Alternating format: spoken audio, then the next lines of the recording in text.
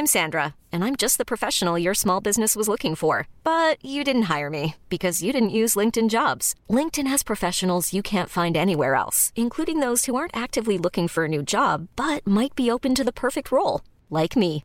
In a given month, over 70% of LinkedIn users don't visit other leading job sites. So if you're not looking on LinkedIn, you'll miss out on great candidates like Sandra. Start hiring professionals like a professional. Post your free job on linkedin.com/achieve today.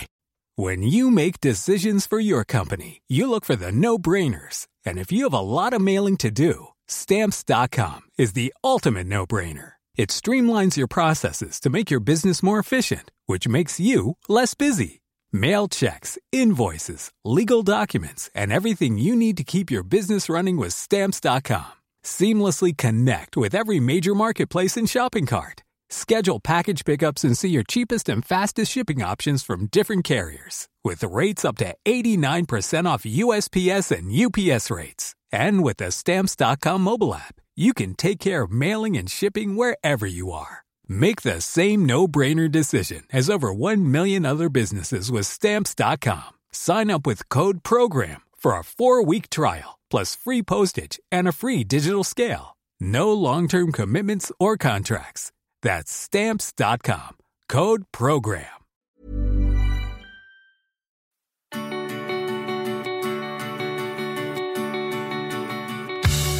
It's Tuesday, the 26th of May. I'm Jules Breach, he's Andy Brassel, and this is Jules and Andy on Football Ramble Daily.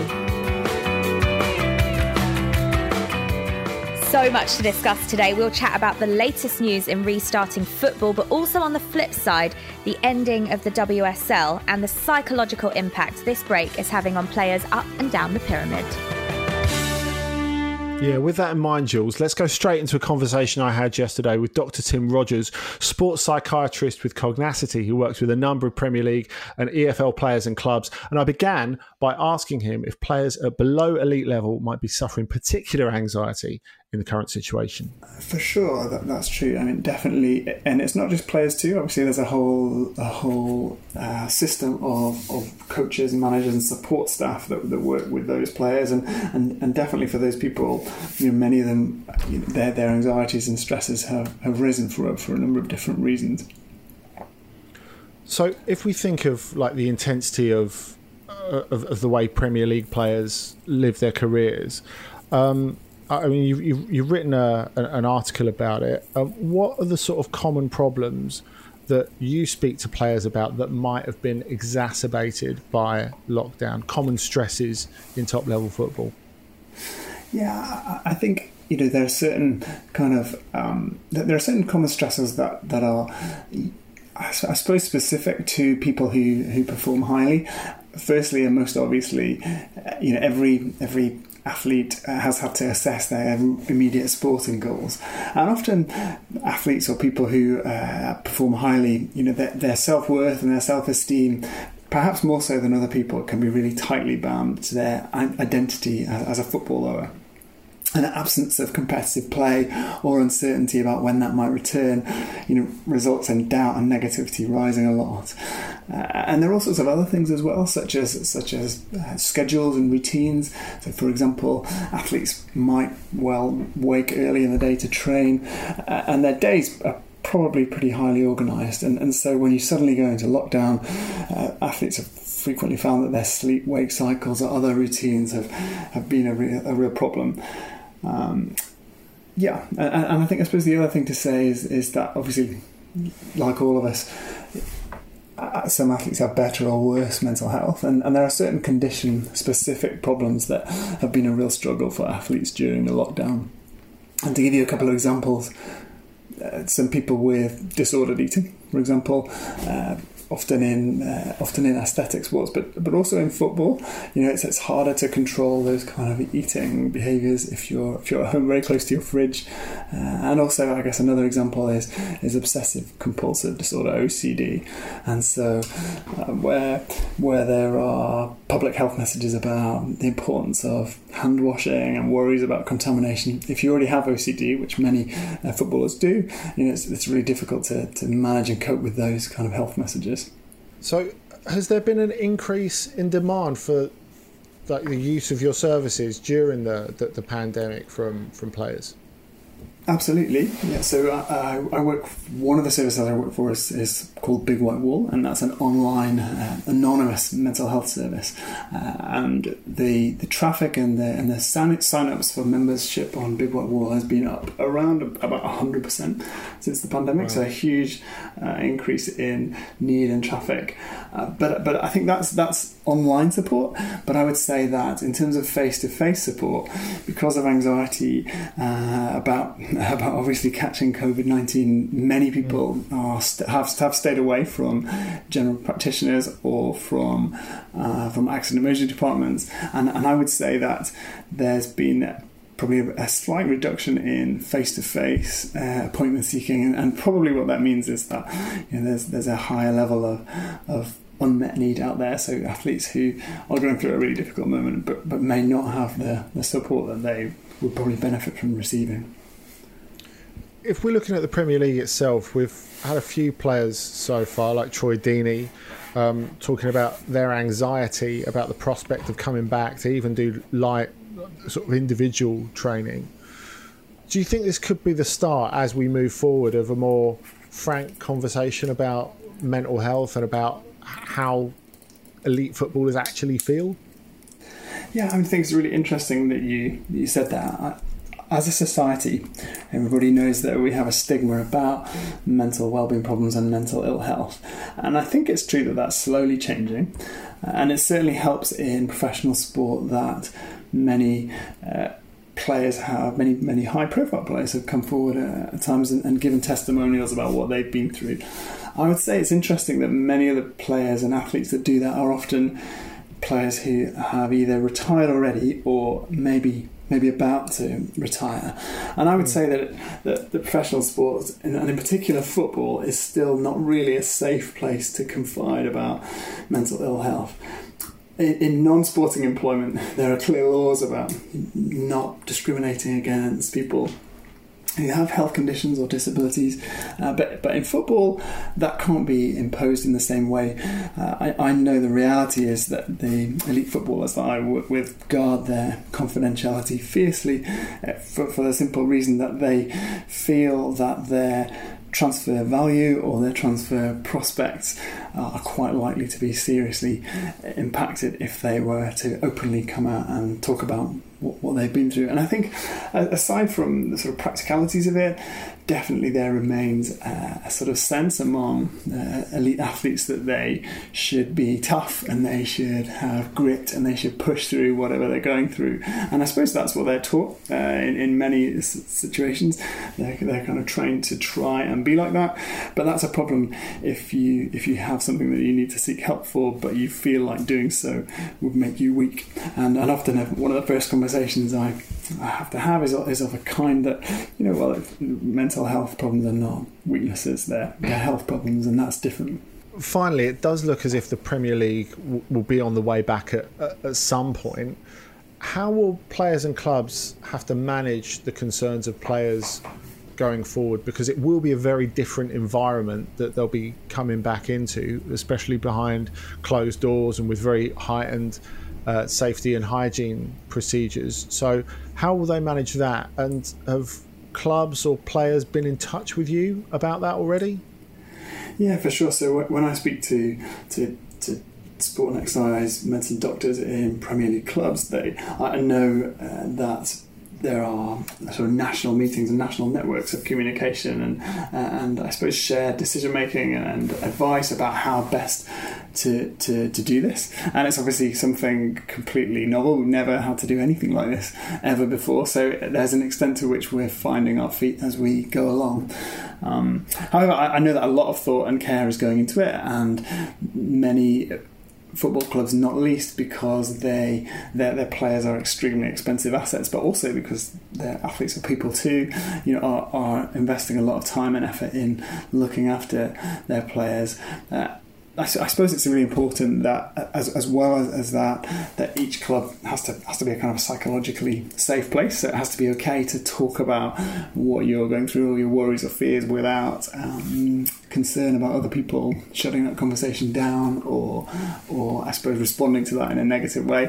And actually those kind of club environments have a really big impact on performance as well. So even before the pandemic, it's something that clubs are aware of in terms of looking after the emotional health of their players for a whole variety of reasons. Dr. Tim Rogers there, sports psychiatrist with Cognacity. He's also involved with Big White Wall, which is an online service providing access to millions with anxiety, depression and other common mental health issues. You don't have to be a sports person to get involved. And as Tim was saying, they've had a huge upturn in traffic during the pandemic. That's bigwhitewall.com.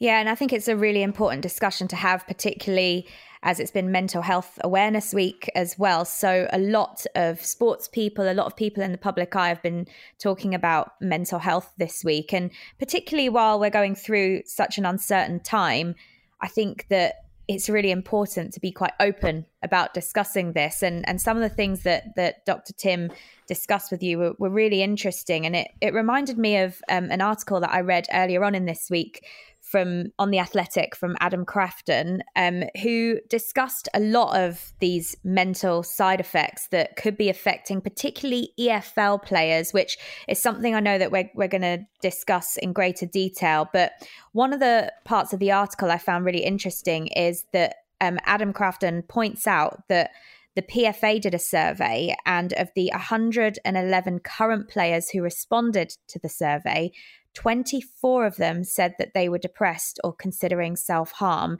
And from 262 current and ex-players, nearly 70% were worried about their livelihood, and 72% were feeling nervous and anxious about their future.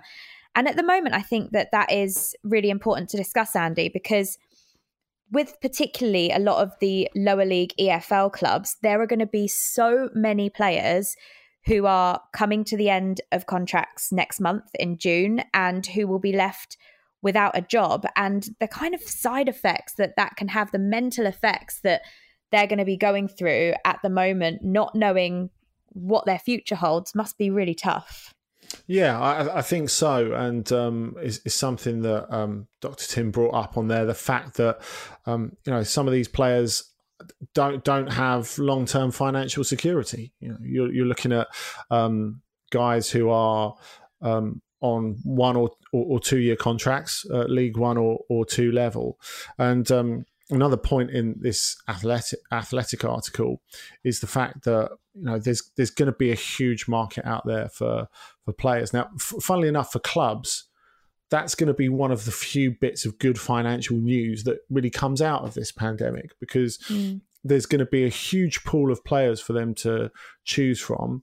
And I think players that maybe would have been out of your price range before, you will find will be in your price range now, because clubs will have less money to pay players, and players will simply need to work. So I think for them, as with a lot of the rest of the world, they'll be taking lower wages, and that will be tough. I mean, the bit that I thought was brilliant actually in the Athletic article is the bit that Adam relayed from Graham Souness on Sky Sports. Now, I know Souness is someone that a lot of people have a particular view of, a sort of old school guy, a man's man. But he says here, and Adam relays the words from his recent chat on Sky Sports.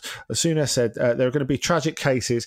There will be players who are professional footballers today who will not be in 6 months. There is a correction coming all across the country for all the different money the Chancellor has handed out. He now somehow has to come up with taxes in an acceptable way to get that back, and football will fall into that category. Clubs will find themselves in dire financial straits and may end up going out of business. The consequence of that will be players on the dole. The talk is the mother of all recessions. This is the time when the big guys in football have to think of everybody involved. There has to be a sharing of the incredible riches of the Premier League. There will be so many casualties, and we have to take care of the little guys. Now, I felt that was great that Souness came out and talked like that, and hopefully people will respond to that. But it was interesting seeing the player who was brought in at the beginning of the article, Connor Simpson, who's contracted to Preston but's been out on loan at various clubs, including Carlisle. And he was saying in his WhatsApp group with his friends, and bear in mind he's 20, a lot of them are talking about possibilities, career possibilities outside football, and there will be players who drift from the game. Now, that's sad, of course, but I think we have to have a real concern for players who are in deeper as well, players who have families and financial responsibilities that they're really going to struggle to meet. Absolutely. And Connor Simpson is just one of 1,400 players in the EFL whose contracts expire next month. That is a huge number of individuals who will be currently feeling uncertain about their future and not knowing what comes next. And when you talk about the players who have families to support, who have young children, who maybe have elder relatives that also live with them, the impact that this could have on their lives is huge. I think there's this common thought, Andy, of kind of footballer status, isn't there? That a lot of people think that all footballers all fall under the same bracket. They're all loaded. They don't have any financial concerns. But that's really not the case. Not all footballers earn 20 grand a week, do they? And when we look lower down in the EFL, some of these footballers might earn a fairly average salary, just like a lot of other people do up and down the country. And that means that they certainly don't earn enough money to go 6 months without work and it not be damaging to their home life and to them being able to support their families. There are going to be a lot of these players at the moment who will be worried about affording their household bills, considering taking mortgage holidays and dreading that unemployed feeling that a lot of them are going to kind of potentially fall into in the next couple of months. And I think the subject of mortgages is so interesting. They talked about this in the Athletic article, that a lot of people, so you and I, for example, Andy, probably have 25-year-long mortgage terms, and we'll pay them off slowly across the years. Whereas footballers, I didn't realise this, but it all makes complete sense once I read the article, that a lot of footballers tend to take out shorter terms on their mortgages because they get paid such a large sum of money in a short space of time because they have shorter careers. So the hope for them is that they manage to pay off these mortgages by the time they retire in their 30s, and then they don't have a huge mortgage and any huge debt kind of hanging over them once they retire. Yes. I'd never really thought about that, but actually you can see just how quickly that would become problematic if they're out of work for a sustained period of time, can't you?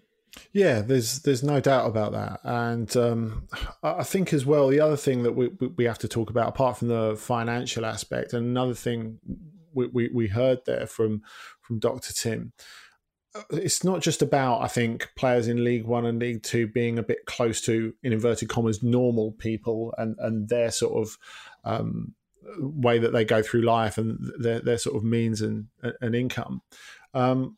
But I think it is about, as you said before, Jules, the status. I mean, I think for a lot of people, work is sense of self. But I think particularly, as Tim was saying, the footballers who, from a very early age, have to decide between, academic priorities, social priorities, and just completely concentrating on sport. Because very few players start out thinking, right, I'm going to play for Coventry City or Macclesfield Town or whatever. You're there aiming to get to the very top. And, maybe it doesn't work out like that. And the players who are successful in League One and League Two are the ones who evacuate that slight disappointment, maybe, and manage to make a good career in the lower divisions. But still, you've been a footballer probably since you were 8-9 years old, maybe even younger. And that all of a sudden you're not able to have that. And not only are you not able to have that, but that sense of self might be absent for another 6 months or another 12 months if you don't get picked up by a club, and maybe never if you end up being one of those players who doesn't get picked up at all. I mean, that is something that's very difficult to cope with. Of course, like financial concerns are important, and that affects mental health, and that affects the well-being of your family. But I think as important is the fact that for footballers who've committed their whole lives to doing what they're doing, it's something that must be incredibly difficult to get your head around.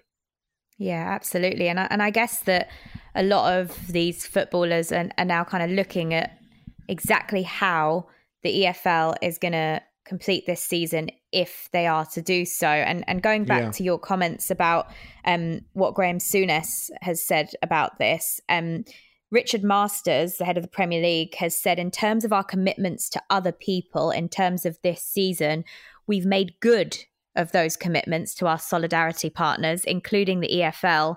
And in terms of 2021, we've forwarded 50% of that money to them. Of course, we want to continue to support the football pyramid.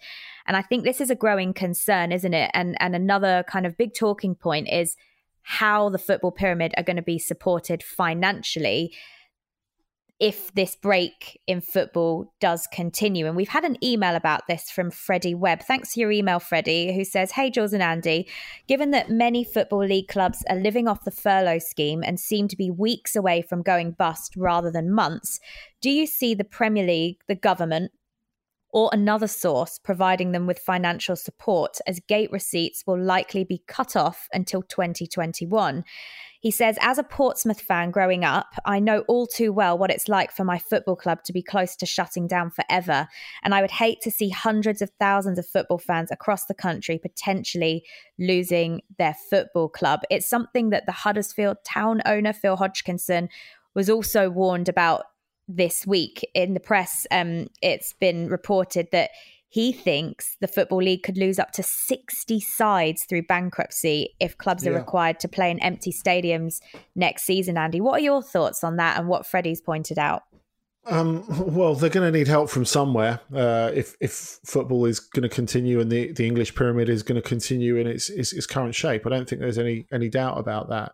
And it would be nice to see something proactive. I mean, what we saw with Harry Kane sponsoring Leyton Orient through supporting a couple of different channels, I think was fantastic. But we don't want clubs relying on individuals, really. It would be nice if it was something collective and it was something based in the football community, even though what Harry Kane's done is absolutely wonderful. But I think what they need for the moment is certainty. And that's where the problem has been. Now, obviously, the Championship has resolved to carry on, and there are very few dissenting voices. I think it's just Hull City at the moment who are not on side with that. And they went back into training yesterday, didn't they, Andy? The Championship clubs, I believe. Yeah. Yes, that's right. And League Two is obviously at the other end of the scale, although with the decision agreed in principle for it to come to an end, we still don't know what's happening in terms of relegation, because it seems as if the league might overrule the wishes of the clubs and relegate Stevenage, or for example, at the end of the season when they do finally draw a line under it. The difficult one, the really difficult one, is League One. And League One is so difficult because there are some absolutely huge clubs in it. And that's what the problem is, because I think League One and League Two clubs aren't in such a different situation in that going on without gate receipts, it will cost them more to put on the games than they'll get in. And so they'll just be shipping even more money out. If they were to continue over the summer, you're looking at extending contracts of players who the last thing they need is to carry on paying out of contract players. So that would be tough as well. But if you look at some of the teams in League One, I mean, we mentioned a name like Coventry, who, you know, it's been less than 20 years since they're out of the Premier League. Portsmouth, who Fred mentioned before when he wrote in. Sunderland, of course, we've seen a lot about the effect of relegation on them. If you've been watching the Netflix series Sunderland Till I Die, so you can understand the anxiety of these clubs to want to continue as well. And it's something we've seen at all levels, people fighting their own corners. And you can completely understand that, even if it's been done in quite a clumsy way. The news that we've got at the moment is that it seems that the majority of League One teams might go for points per game. Now, I don't think that would be the end of it by any stretch of the imagination. Now, in terms of if the season's curtailed, apparently 51% of clubs, including, I think it's 13 from the Championship, have to approve the idea before the EFL then go back to the League One clubs and ask them to vote again on what's actually going to happen. And they reckon it's pretty balanced at the moment. But there are a few clubs who have said they will, in inverted commas, go with the flow, according to reports. So they would basically back the majority, and that would be enough to give a narrow majority to relegate the three teams who are at the bottom at the moment. So that would be Tranmere, Southend, and Bolton. If they went for either points per game or weighted points per game, although it seems it will be standard points per game the way it's done, and that Coventry and Rotherham would go up at the top. And I guess to quell the disquiet of those bigger clubs, they would still go on with the 4-team playoff. So I think at the moment it's Oxford, Portsmouth, Wycombe and Fleetwood who are in there. Which, again, I don't think would be hearing the end of it, because it would mean Sunderland, for example, would just miss out. So, we've known all along there are no easy solutions. But as far as the EFL goes, League One is by far the most complicated issue, and we'll see what happens. I think with all of these things, as you say, Andy, there is no resolution that kind of makes everybody happy. There's going to be something that upsets one team or a couple of teams. And I think that that's the difficult thing at the moment, is that whatever solution they come up with, it's going to upset some people. And unfortunately, that's just the situation that we're living in at the moment.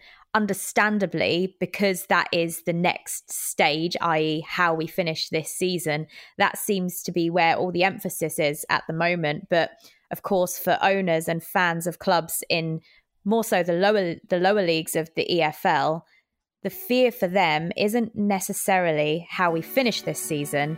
It's actually what happens to their clubs after that. Soulless suit and tie self-serving fools who can't remember the last time they ever paid to get in to see a game have stuck a dagger through the heart of football's fairness and integrity. In the midst of difficult decisions at a difficult time, we only wanted those running the game to protect the soul of football, and the absolute clowns couldn't even do that.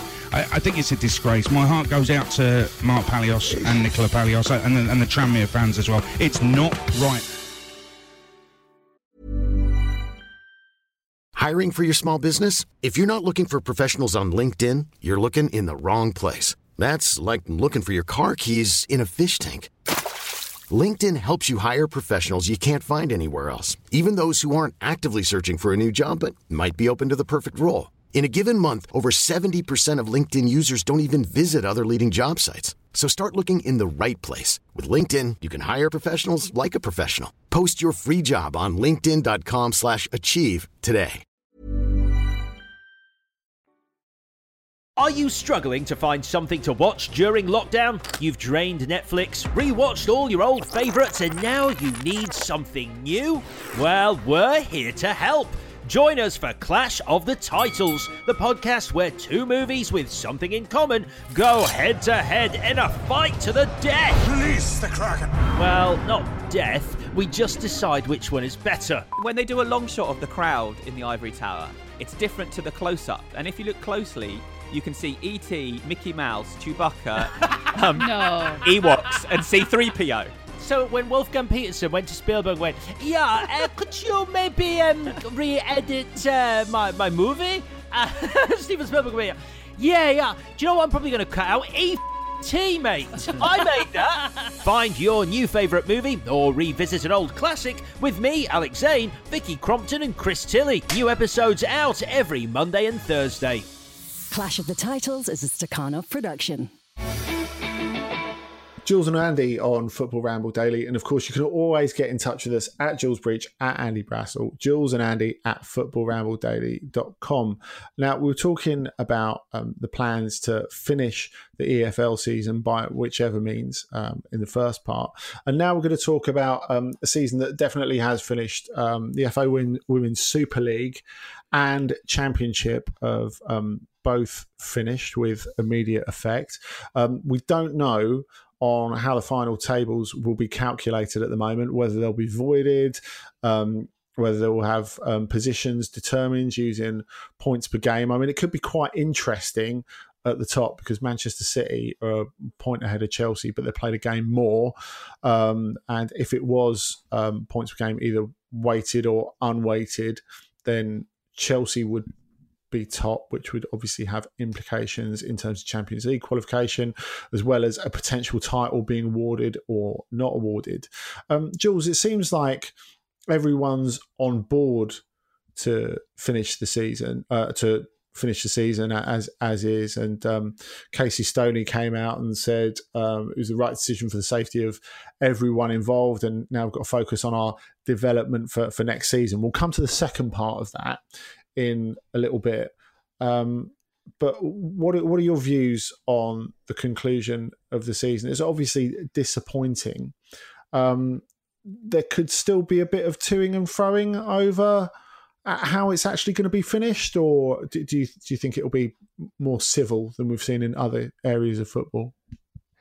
Well, I think what you said a minute ago, Andy, about the fact that they seem to kind of all be on board with the season ending, I think that feels like it's the case because unfortunately this is the news that they all assumed was coming. It's kind of been reported over the last few weeks that the WSL and the Women's Championship were likely to be ended and they wouldn't be completing their season. So I think that from the meeting yesterday, when the decision was finally made that the seasons were to be ended, I think it was just inevitable, if that makes sense. So I think they all kind of got it in their heads that this was the news that was coming.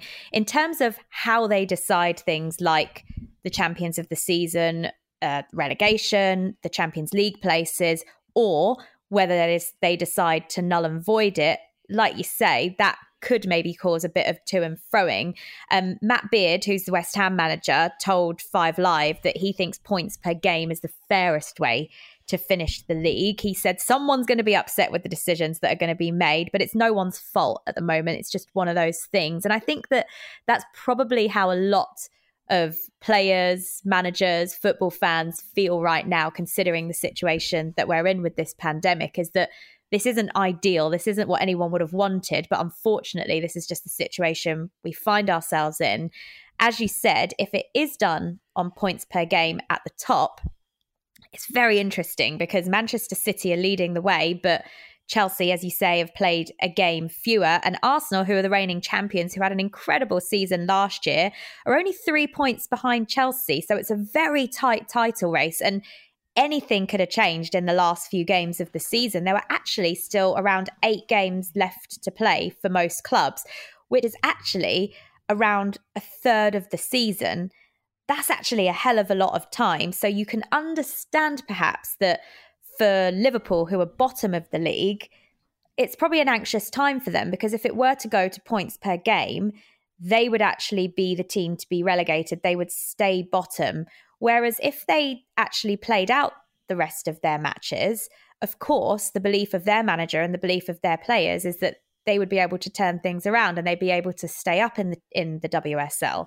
So it is a difficult one. And as Matt Beard says, you know, you're not going to make everybody happy. It's just one of those things. So I guess we'll have to wait and see what is decided.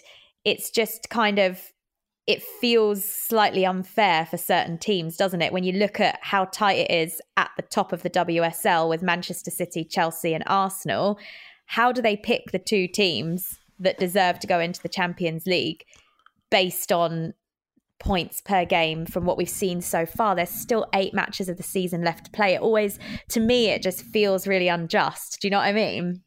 Yeah, and I suppose the fact, as you say, that it's been coming to an end is not really a surprise, especially since we knew the FA weren't offering specific financial support to teams post COVID-19. So obviously that has implications in terms of hygiene protocols and stadiums and testing and all that other sort of stuff. I mean, Susie Rack wrote something in The Guardian saying that the fact that the Frauen Bundesliga is going to restart in Germany at the end of the week. I mean, what do you think this says about the status of the WSL and the clubs in it? Does that show that we've still got a bit of a way to go, that we really genuinely feel that the WSL is part of the football family? Do you think the FA could have done more?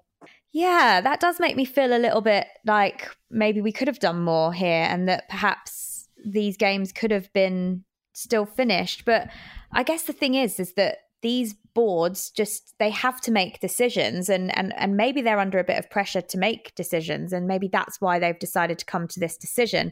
I know that the reasoning for why the season has decided to be ended by the FA is that it came after overwhelming feedback from the clubs.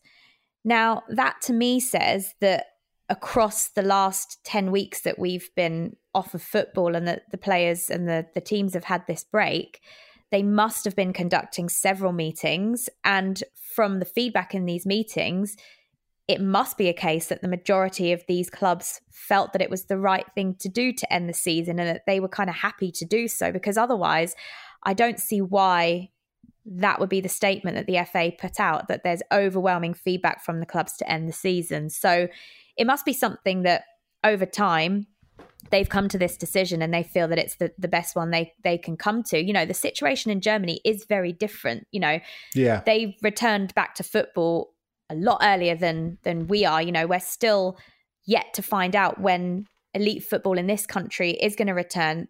A decision still hasn't been made on that, but it's looking like it's now been pushed even further back to around June the 26th from an article I read in the Times earlier today. So if that's the case, then we are obviously working to a very different timescale and very different kind of borderlines, I guess, with this virus, whereas Germany have obviously had it under better control. So perhaps they're in a very different situation and they've been able to complete their women's league where we've not been able to do so. Either way, it is done. What have been your highlights of the season, Jules? Oh, do you know what? It's been such an amazing Women's Super League season, and I've been fortunate enough to be involved in a lot of the matches with BT Sport. And I think there are so many highlights to take from it. And I don't want the fact that the season has been ended to kind of take anything away from what a brilliant season it's been, because I have absolutely no doubt that despite this break in football, when the football returns next season, when it's safe to do so, when the WSL and the Championship returns, I really do hope that we see the big crowds that we've seen this season, which for me has been one of the highlights, seeing that increased interest in the women's game and just an improvement to the view of the women's game as well from football fans that weren't previously involved in women's football. You know, the kind of fans that have written into us on Jules and Andy saying how much they've enjoyed learning about the women's game from the discussions that we've had here on the podcast. I mean, I think that this season has been a real growing point for the women's game, and I hope that continues. But for me, the highlights for one of them has to be the Manchester derby at the start of the season, when I got to host that game for BT, and it was the first match back to the WSL season. Manchester United had just been promoted from the Championship into the WSL, playing against Manchester City. It was held at the Etihad, so having a game of that magnitude, a Manchester derby, the first ever Manchester derby in the WSL, in the top flight of women's football, to be played at one of the men's stadiums, which was something that had been promised during the summer when we were at the Women's World Cup and we heard that it was going to be a big season for WSL and we were going to see lots of games being played in the men's stadiums.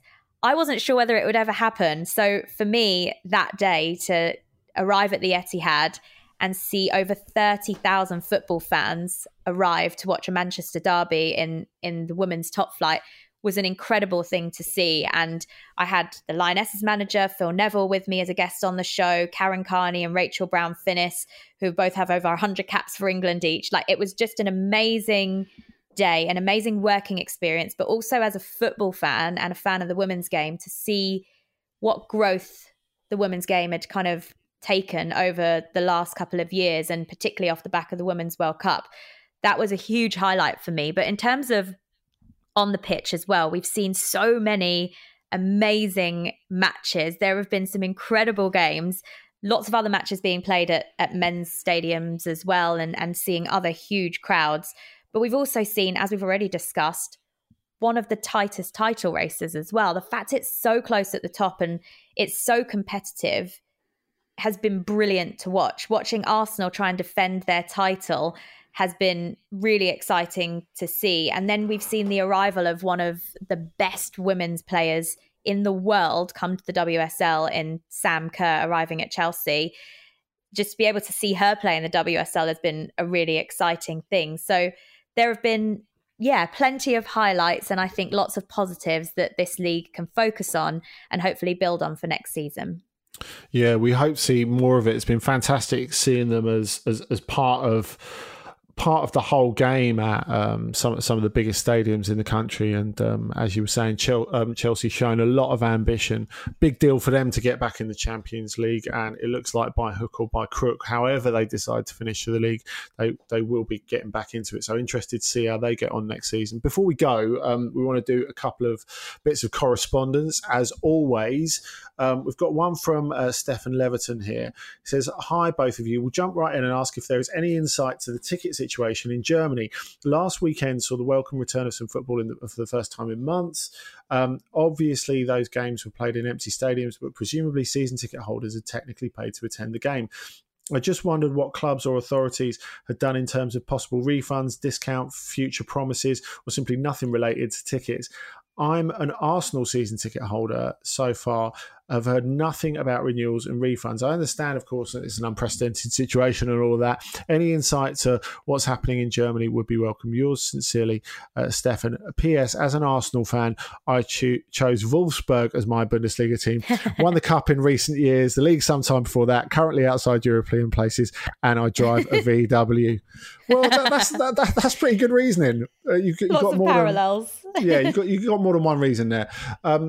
What they've done, Stefan, is that all the clubs in the Bundesliga have given fans the right to reclaim their money back. In many cases, they've also said, if you would not reclaim the money back, it would be very helpful to us. Schalke have been one of those, and they've, for example, offered a commemorative scarf or a commemorative shirt to fans who haven't taken their money back. The other thing is you can get it as a credit for the club shop. Quite a lot of other clubs have said, well, you can have your money back, but we could give the money to a social initiative. So, for example, Dortmund are giving their season ticket money that's not claimed back by the season ticket holders to organisations that have helped to combat COVID-19 and help vulnerable people within Dortmund and the surrounding area. You look at Cologne, who have pledged to give any money that season ticket holders don't ask for back to amateur and grassroots football in the region and the city, which I think is an absolutely terrific initiative. So there are loads of different ideas. But we have to say as well, Jules, some Premier League clubs have already to pledge to give the money back, led by Manchester City and Everton. Yeah, exactly, Andy. Manchester City and Everton, two of the first clubs to have done that. They've offered full refunds to their fans that have prepaid for season tickets. At the start of lockdown, obviously I follow all of Brighton's news very closely, and they were one of the first clubs to actually freeze direct debits right at the start of lockdown, while everything was up in the air about what was happening with football.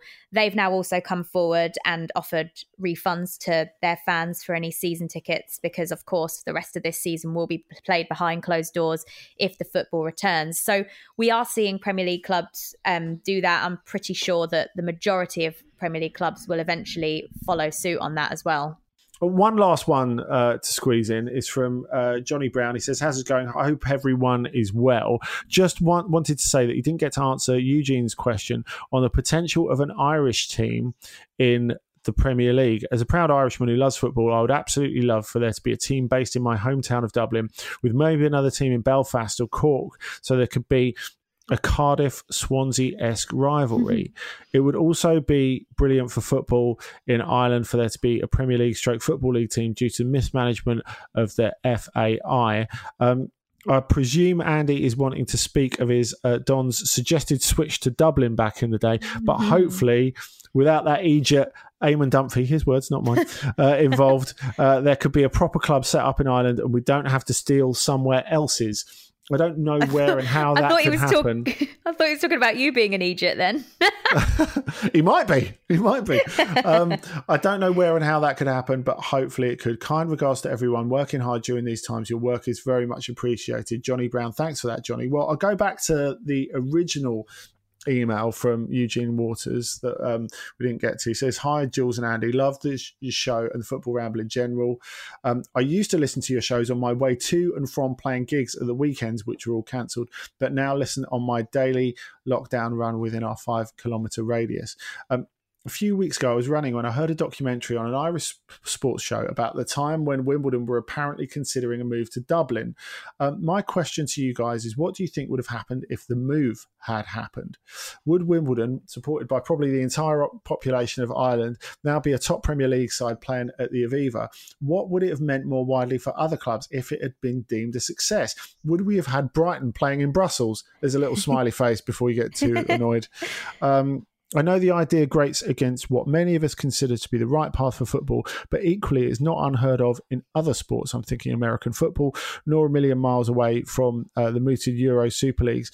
And would it really be worse to have had a club like Wimbledon, given what eventually happened with the split, playing in Dublin, as opposed to, say, Newcastle, owned by Saudi Arabia? Anyway, keep up the good work, guys. I can't wait to hear you guys discussing real matches or potential transfers to my beloved Arsenal. Well, I don't know about the second part of that sentence, Eugene, but the rest of it is really interesting because this was basically the reason why the Norwegian consortium, who eventually moved Wimbledon to Milton Keynes, it was the premise on which they were sold Wimbledon, really. The idea that they would get to take it to Dublin and there'd be this huge new market to open it up to. Obviously, the FAs in Ireland and in England didn't agree with that. But of course, yes, there is room for that to happen. We were reminded about that when, of course, we've all been rewatching The Last Dance, and we were talking about that last week, weren't we? And in one of the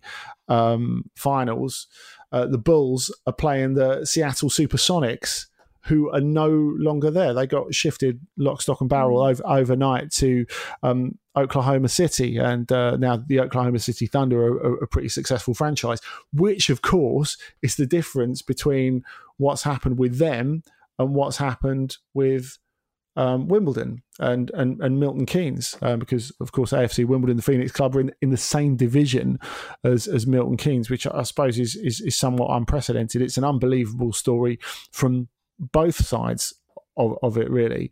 And at least part of that is due to the cultural resistance that exists here, isn't it? To teams moving and the opprobrium that's been attached to Milton Keynes, not just from traditional Wimbledon supporters as well. But I think it's interesting to hear it rediscussed now, because I wonder what sort of audience that sort of discussion would have now as opposed to when it was being discussed in the mid to late 90s, because of course we're all far more conscious of the global nature of the Premier League audience now, aren't we? So we've had discussions since then about the 39th game. Teams are far more into pre-season tours in untapped markets, as they like to say. So whereas for me, the idea is not an especially palatable one, I do wonder how it would be discussed if it had been an idea that was brought to the table now or in the last 5 years, for example. I mean, Jules, from your perspective, if we were talking about not a club being pinched from the current Premier League or Football League, but just say a new club existing in Ireland and being part of the Premier League, how do you feel about that? Yeah, this ain't for me, Andy. I'm not feeling it. I'm not going to lie. I don't know whether I'm just really old school in the way I feel about my football club, but I don't know. It doesn't sit right with me. The kind of idea that, I mean, like Eugene kind of joked about, but Brighton playing in Brussels, for example. Yeah. Is that the point where he lost you? Yeah, I don't like it. It's just, and I'm sure Brussels is great. I'm sure it's a wonderful place and I'd very much like to go on a holiday. But the thought of Brighton and Hove Albion being based out in Brussels or anywhere other than Brighton is just weird. It's weird enough when your football team's stadium moves, you know, like you become so attached to just that location of where your stadium sits and that being the home of your football club. To even move across the road to a new stadium or wherever it might be, you know, a couple miles down the road or whatever, is weird enough, let alone moving city or moving country. It just, yeah, for me, it's just weird and it doesn't kind of feel right. But, you know, there have been discussions quite a lot about potentially a club like Celtic, who are so successful in Scotland, being part of the Premier League. That's something that's been discussed a lot, hasn't it? And, you know, a lot of people disagree with that, but it is an interesting discussion. I can see why it's something that's being discussed, but for me, I don't like the idea at all. There you go. Well, thanks for the question, Eugene and I've Johnny. made my point quite clear, haven't I? It'll be a fairly resounding no from us. Thanks for joining us, as always, this week. Remember, you can always get in touch at Jules Breach, at Andy Brassell, Jules and Andy at Football Ramble Daily. Tomorrow on Ramble Meets, we'll be having the second part of Luke's interview with Danny Murphy. That's Ramble Meets Danny Murphy. If it's anything compared to the first part, it'll be a real treat. So you'll be able to get that on the Football Ramble Daily feed, as always. Yeah, loads of good stuff to listen to, as always. But that's it from us this week. Andy, Dortmund Bayern tonight. Can't wait for that one. Will you be working on it or are you watching from home? I will be watching it at home with my family and doing a little bit of work on it on the sly as well. But yeah, remember, 5:30 kickoff. Don't sleep on it. Yeah, can't wait. All right, well, have a good week, guys, and we will see you next time on Jules and Andy. Bye. This was a Stakhanov production. When you make decisions for your company, you look for the no-brainers. And if you have a lot of mailing to do, Stamps.com is the ultimate no-brainer. It streamlines your processes to make your business more efficient, which makes you less busy. Mail checks, invoices, legal documents, and everything you need to keep your business running with Stamps.com. Seamlessly connect with every major marketplace and shopping cart. Schedule package pickups and see your cheapest and fastest shipping options from different carriers. With rates up to 89% off USPS and UPS rates. And with the Stamps.com mobile app, you can take care of mailing and shipping wherever you are. Make the same no-brainer decision as over 1 million other businesses with Stamps.com. Sign up with code PROGRAM for a 4-week trial, plus free postage and a free digital scale. No long-term commitments or contracts. That's Stamps.com. Code PROGRAM.